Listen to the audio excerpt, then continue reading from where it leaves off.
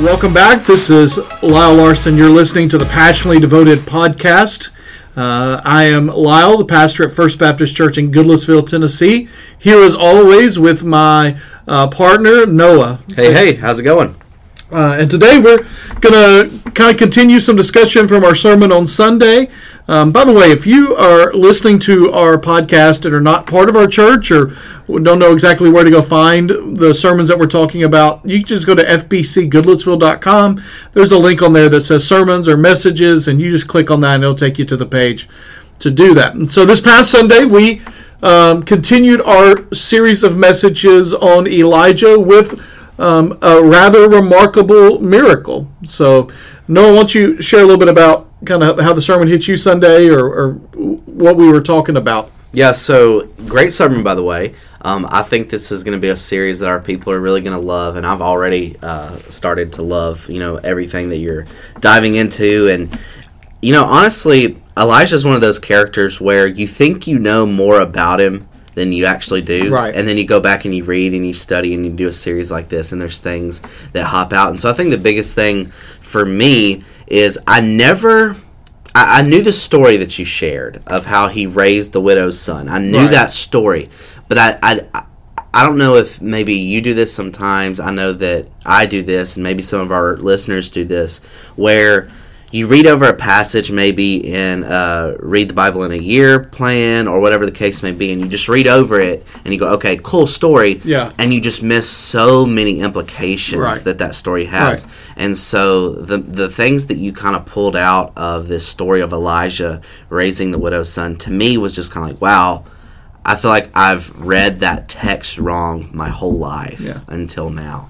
And so the biggest thing for me was the process and how he raised the widow's son from the dead, right? And kind of the parallels that you talked about. So yeah, and it's a fascinating story because you have initially at this time this widow that God uses from a pagan land, from a pagan environment and background, who is not a follower, as we can tell as far as we know, has no relationship of Yahweh, of the one true God. And Elijah comes into her life, and he provides all this food for her in a desolate, barren land. And she thinks, boy, everything's going great, everything's wonderful. And then her son dies. And she's like, what in the world to do with that? And so Elijah obviously is going to raise the son from the dead. Elijah's not. God is through him. But the process of that was interesting to me, too, as I kind of looked into it. So he takes him out of his mother's arms. That picture there, I'd never really seen that picture, Noah, it says that he took her from her arms. And so this picture of a mom holding her dead son, and the sermon we preached on Mother's Day, and so just like there was an emotional kind of moment to that. Takes him up to wherever he's staying in the upper room is all it tells us. He's there, lays him out on his bed, right? And then you have this weird scene, right? You just read stuff in the Bible sometimes, you're like, okay. But when you actually think about it, I mean, he's stretching out. The picture is literally he's laying on top of him, stretching out. Now, I don't know how old the child is. I don't know that it makes it any less awkward or weird if he's 10 or 25 or 50, but he's laying over him, and he basically says, God, you brought me here. Why did she lose her son when she has been the one that you've used to provide for me? And the picture there really is of Elijah saying, impart my life into him. Yeah. Impart my life into this child's life. A sacrifice. A sacrifice almost. And not saying take my life, but like impart my life into him. You have him doing it 3 times, which is in Scripture is the symbol of kind of resurrection or restoration. Yeah. With the resurrection of Jesus, obviously, on the 3rd day, but also Jonah is there. We know 3 is the symbolic number of kind of completeness. Yeah. And so it's not just a one-time thing, it's a 3-time thing. And it's all just kind of showing that God's going to do this. And I do think it's interesting in that midst, the parallels that happen with Jesus. And I know you found, Noah, some of that to be kind of interesting about what happens with Jesus over in the book of Luke, right? Yeah, because, and this is another thing that I never thought of until then, but you look at Jesus and the sermon that he preached that got him ran out of town. Right. Basically, he closed the scroll and had to run. That's right. basically how it worked. He was preaching on Elijah. He's preaching on Elijah, yeah. So he goes to Nazareth and begins to preach. It's in Luke chapter 4. And so Luke is what is the gospel that takes the longest to get going. Yeah. And so you have the full birth account, and then it comes to the genealogy. And so you're in Luke chapter 4, and he begins to preach in his hometown, and the people are not listening. They don't want to do that. They're like, no, this isn't. And what they actually say to him is, that's Joseph's boy. Yeah, like the carpenter's boy. This is the carpenter's son. What's he doing saying he's like the Messiah? Like, yeah. That's little Jesus. Like, the pat on the head kind of guy. And then so he ramps up and says, listen, if you're not going to, and he says a prophet is this is where he says a prophet is out of honor only in his hometown. Like, if you're not going to accept me, then I'm going to tell you something even worse. And that is that God has come to give his message of salvation to all, not just to you. And if you reject the message, he will overlook you. Yeah. Is the kind of the premise there. And so when he does that, it says that he said to them, don't you think there were some widows that wanted some food in Israel?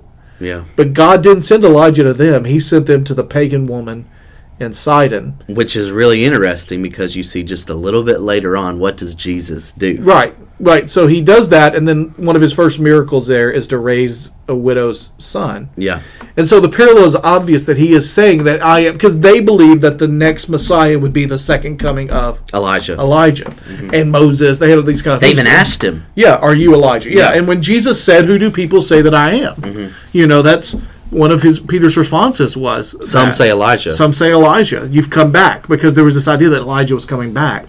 And so Jesus is obviously showing that, hey, this is in the power of God to overcome death, which no other God of his day or our day has the power to overcome death. That our God, and I don't say that no other God as in there are actually other gods. You know what I'm saying? That our God is the God, and he has power over all, including death. Yeah. Now, backing up a little bit before the miracle takes place where God uses Elijah to raise the widow's son from the dead, there's something interesting that happens when the boy dies. The widow has an interesting response and kind of a shift in how she looks at Elijah. Right. So talk a little bit about that. And in the context of, I think you even said this Sunday in your sermon, that sometimes our circumstances determine the theology that we have. Right. And in a layman's term, when trials come, the world starts to see who we really are. Right. And so talk a little bit about that and what we can learn from that text, how these trials, the widow's son is dead, and then you get a picture into kind of her belief system, and kind of, if you can, make that culturally relevant for us. And what are some things that, tips or some wisdom that you can give us, like, hey, when trials come, here's some things that you can be looking for to see, okay, maybe this is where I need to grow. This is some, area that I need some help in. So, talk a little bit about that. So she obviously loses her son. Now we have to realize, and sometimes you have to understand the cultural situation that was going on. This woman lived in a culture where they expected the gods to provide for them if they did what the God wanted them to do. And so that's the whole Baal worship thing, is if you do what Baal wants you to do, he'll send rain. And so it's like she just transferred that. If I have enough faith, if you will, in today's time, if I will do the right things, if I will act the right way, God will reward me. And so when her son dies, she's like, wait a minute, I thought I was doing the right thing. This man of God, and what is kind of ambiguous here is she claiming he's not a man of God? Is that a sarcastic, hey, man of God? Right. What's going on with my thing? Or if she's saying, you got to figure this out because you're his representative and he has not treated me well. Yeah. But it is obvious in this case, whatever she says, what do you have to do with me? Get away from me, basically is the idea. So what is obvious in this situation is that she no longer believes in the power of God to do good for her. Yeah. And she's allowed the circumstances, which, listen, that's a big circumstance. Obviously, that's a major thing in her life that her son died. She's allowed that to take over her life, and she is no longer trusting in him like she did. Modern day, how we think about that. One of the things that I listened to a sermon from Tony Evans in preparation for this, and Tony did a really great job of kind of saying in there, one of the ways that this shows up in our own life is how we are always waiting for the other shoe to drop. Yeah. Like something good happens in our life, and we have this this idea that we're not good enough to deserve that. Too good to be true. Too good to be true, and we're waiting for the other thing to come. Mm-hmm. This woman had food provided for her in a famine that nobody else had, but then her son died, and we kind of live that way. So we live tentatively, we live scared, that's not really faith. That's living life expecting something else. The other way is just reality. Most of us, if we look back on our life and think about, and there may be even somebody listening today that is in this place right now, where we doubt the goodness of God, or we doubt who God is, or we wonder if He is worth following. Almost all of those are linked in our lives to some event that went differently than we thought it should go. Yeah. A death of a loved one, an illness in our own life, the loss of a job, productivity going down, a health scare. Yeah. Something happens in our life, something taken away from us that we're like, a good God would never do that to me. Yeah. And that is just another example of us allowing our circumstances to determine our theology. Instead of saying, like Paul would say in the New Testament, listen, I've had lots and I've had nothing. And I've learned that in excess or in need, I can do all things through Christ who strengthens me. I can live in all ways through Him. That's a good word. We'll be right back. All right, we're back, and this is the time of the podcast when normally in most places people have ads or sponsors. And Noah, we're still, I don't even know how many weeks into this thing we are. We're several weeks into this, and we still don't have a sponsor yet. You haven't gotten any calls this week, have you, Noah? Well, I haven't gotten any calls where they made me an offer that I couldn't refuse. And so the reason why we don't have an ad or a sponsor yet is we're just holding out on Spotify. Right. Well, it's Spotify. Elon, you're waiting on Elon. Yeah, one of those things. Tesla. This podcast is brought to you by Tesla Motors. I don't think we can even say that, technically. So what we do here is give some shout-outs or recommendations. Hey, I want to recommend something to you this week that would be great for summer reading for your kids, or if you have kids, reading to your kids, especially if they're elementary school age. But if your kids are teenagers or in that area, they ought to read it. We are actually reading as a staff, and that is The Chronicles of Narnia by C.S. Lewis. And so, Noah, I know you're a big fan of Chronicles of Narnia, so talk a little bit about why you think that'd be a great thing to read this summer for families that haven't read it, or maybe those that have read it already. Yeah, so one, I would say, for the people who have never read it, even if you were not a Christian, and this was not a Christian story, it's still very interesting. It's great content, great read for your kids, and also for the person, I think, who has read it before, but maybe it's been a while. I'll tell you this. Every time I reread the Chronicles of Narnia, I see something new that Lewis is introducing through it. And the most amazing thing about the Chronicles of Narnia is it shares the gospel. It's this huge allegory. And Lewis, he claims that he didn't have these kind of, motives in mind when he wrote the Chronicles of Narnia, but it's obvious about it's the ultimate example of your worldview comes through in your writing. Exactly. And so I would say if you haven't read it, or if you've read it but when you read it, maybe you weren't looking with a biblical lens. You weren't reading with your biblical lens on. Reread that thing and look for pictures of Jesus inside. All right, we're about to get controversial just for a moment. Okay. If they're going to read Chronicles of Narnia, what's the first book they need to read? So those of you that don't know, we're going to get nerdy for a second, geeky. There's a big debate on whether you read one book or the other first. So, Noah, what's yours? So if you decide to pick up the box set of all the books, and they're going to be numbered, here's the thing. If you start off reading The Magician's Nephew, you're actually doing it wrong. And so you have to start off with The Lion, the Witch, and the Wardrobe. However, if you want to read along with the staff, what are we starting off with? Well, yeah, my jaw just dropped over here because I'm a chronological reader. And so here's the deal. C.S. Lewis wrote Lion, Witch, and the Wardrobe, released it, and then wrote Magician's Nephew as a prequel. All right, and so this is a Star Wars trilogy kind of question. Do you read? You watch the original first and the prequel? And Star Wars, watch the original trilogy, then go back and get the prequels. In Narnia, I am read Magician's Nephew first, Yeah. and then go. It really doesn't matter. No. But go read it. It's a great read. I will say that if you say I can't read 7 books, okay, skip The Horse and His Boy. Yeah, it's weird. It's weird. It's not really related to the rest of the story. Come back and read that at the end. But that's our recommendation for this week. Go get the Chronicles of Narnia. Listen to them this summer. Read them. Do something with them. All right? Awesome. And we're back. Hey, Pastor Lyle, question. Yeah. Are you competitive?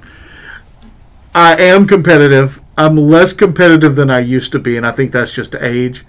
But I've always been a pretty competitive person. What about you, Noah? You seem to me like you get after it pretty good. Yeah, in my house growing up, we always said that we played full contact Scrabble. Yeah. Because if it doesn't matter if it's baseball, it's a sport, it's eating, it's a race, whatever the case may be, and maybe this is because I grew up with siblings, everything was a competition to me. So I love being competitive. But here's the question that I want us to spend a little time talking about. When does competitiveness go too far? And more specifically, in the life of a believer, when does competitiveness become selfish ambition? And is there such a thing as a Christian ambition? What says you? So, I think that one of the reasons that I'm thinking about this, we've talked a little bit about this, is kind of what's going on in the sports world right now. NBA playoffs are going on. My son Luke, I've mentioned this before, is a huge fan. My son Luke is a huge Grizzlies fan, and the Grizzlies are playing, as we're recording this, by the time this comes out, they're done. They may be done, but at this moment they're still in. But the first 2 games of that were ultra competitive and had both sides claiming, first 3 games, both sides claiming dirty play on the other side. They broke the code. And so there's been some discussion about that among, with Luke and just in general. And watching the games this weekend when Al Horford for the Boston Celtics, who I know to be a believer, strong believer, got dunked on and stared at, and he basically said that was the turning point, that he decided he was going to just destroy Giannis and all of them. He got mad and he turned into the Incredible Hulk. Yeah, he did, and had the greatest playoff game of his career. Yeah. And then afterwards, immediately was giving praise and glory to Jesus Christ for all that he had, And so I think it's interesting we think about in the athletic field. I think about it because we play church league softball, and sometimes my least favorite games in the world are church league softball because those ought to be Christian people out there, and I feel like the competitiveness goes over the edge, in the midst of that. I think competitiveness goes over the line when you begin to devalue or you begin to harm, and I don't mean like they're going to lose. I don't mean emotionally I can't harm them for losing. I'm talking about physical harm, or so you begin to devalue or you begin to harm the other person. Yeah. Okay. And so in sports, that's easy to see. Like trash talking. Well, there's some fun trash talking. The sermon I'm doing this week with Elijah. Elijah does some trash talking with the prophets of Baal at Mount Carmel. So I think there's some fun give and take with that. If you start to get personal or you start to use language you shouldn't use, that's when it crosses the line. I think that one of the things that has to happen in competitiveness is that sometimes our competitiveness leads us to skew authority, and not surrender to the authorities that God has placed on our life, and not treat the authorities that we have in a proper way. And then again, if you begin to devalue the person that you're competing against, whether that's on the basketball court, whether that's in a business situation, whether that's in a competitive game of Monopoly on a Saturday night with your family, right? Like anytime you begin to devalue or harm the people that you're with, I think that it's crossed the line. So Noah, what about you? How do you know in your own life, like when you've crossed that line from acceptable competitiveness to no, that wasn't good? Well, growing up, usually when tears started to be shed over board games, that was usually when I was like, okay, maybe yours or your family's tears. Well, we won't get into that, but I would say that there's been a fair share of both. But what was so hard for me transitioning out of competitive sports into the ministry is I went from a field where this kind of arrogance and this ambition and trash talking and all that stuff was praised, and that's it was a element of how you became successful. And then I did a complete 180 and went into the ministry where that should not be the case whatsoever. And so I would say for me, I can always tell, not only when I'm demeaning others or maybe I'm treating others lesser than, but also when I'm treating myself as more important than I actually am. That's a good point. And so the biggest thing for me is, even in ministry, people think, oh, how could a preacher be arrogant? And maybe it's just because I'm around preachers, but I know just as many arrogant preachers as I know humble preachers. Right. And I think the big thing and the big temptation for even in ministry, and I think this will relate to everyday life, no matter if you're in ministry or not, is we are always most critical of ourselves, but we're also secretly most praiseworthy of ourselves. And so for me, a big thing is I have to watch myself wondering, okay, am I doing what I'm doing for my glory or for the glory of God? Right. And I think that sometimes the line can be blurred between wanting to do amazing things for God, but in reality, maybe we're doing it for ourselves. I used to say, kind of as part of my testimony of how God kind of humbled me in the ministry, is that when I surrendered to ministry, I started preaching and doing these things. What I realized is that when I made much of Jesus, people made much of me. And so I started, giving into this temptation of, I'm going to do whatever it takes, even if it's using Christ to push myself to the top. Right. I'm going to do that. Now I look back and I realized I hurt a lot of people in that process, but the person that I hurt most was myself. Yeah. And so I think the biggest thing is when we have this selfish ambition, which biblically you can make the case that selfish ambition is not only wrong, it's demonic. Right. And so when our only, motivation in life is I have to climb up the ladder no matter what it takes, whether it's pushing people down, whether it's lying, whether it's, being a self-promoter, you can get into some really dangerous territory with that. Yeah, it's you mentioned kind of the preacher thing, and that's just the world we live in. And so I know this happens in businesses and teaching and teacher relationships and all of that kind of thing. You begin to compare yourselves with other people. And so we just actually, as we're recording this, we just came back from an event where Willie McLaurin spoke, who's the president of the executive committee of the Southern Baptist Convention. I get interim president, acting president, whatever it is, while they're searching. And he said an interesting thing in there. He was talking about the cooperative program money is up, and he says, I've always said the only honest number in a church is the deposit slip. Yeah. And I thought, well, and that's, unfortunately, that can ring true for a couple reasons. I thought about the room we were in. And so when you're in that room and people ask you how you're doing. Wow, yeah. Right? The two temptations are to make it sound as good as it can sound, and not to make it sound as bad as it is. Yeah. And so what I mean by that is I don't know that I've ever been there and said, hey, man, how's it going? And somebody just go, man, I'm struggling. Yeah. Because you get in there and you're in amongst your peers and you're trying to say, man, we're good. Y'all good? We're good. And so even listening to some of the conversations around the table, hearing that, and that comes from a place of ambition of trying to say what I'm doing is good or acceptable. And I think coming to that place of being completely comfortable in who you are and what God is doing through you allows you to have goals for sure. And I don't know that unselfish ambition can be a thing, but if it can, I think that's biblical. And so maybe not ambition may not be the word, but goals and desires and wants. My life verse is Isaiah 26:8. Yes, Lord, walking in the ways of your truth, we wait for you. Your name and your renown are the desire of our souls. Like, that's my ambition. If you don't use that word, is to glorify God. I say that, and I even say that here to make it, listen to Lyle, man, it's awesome. It's awesome, man. That's the way. But that doesn't mean I live that out always. And crossing that line between selfishness, competitiveness, hurting others, making others feel worse is so easy to do because we're so scared to be vulnerable with other people and admit that it's our weakness. As we, when you think about Elijah, we talked about this last week with the preparation. Elijah had to go through a period of weakness and preparation before God used him in a mighty way.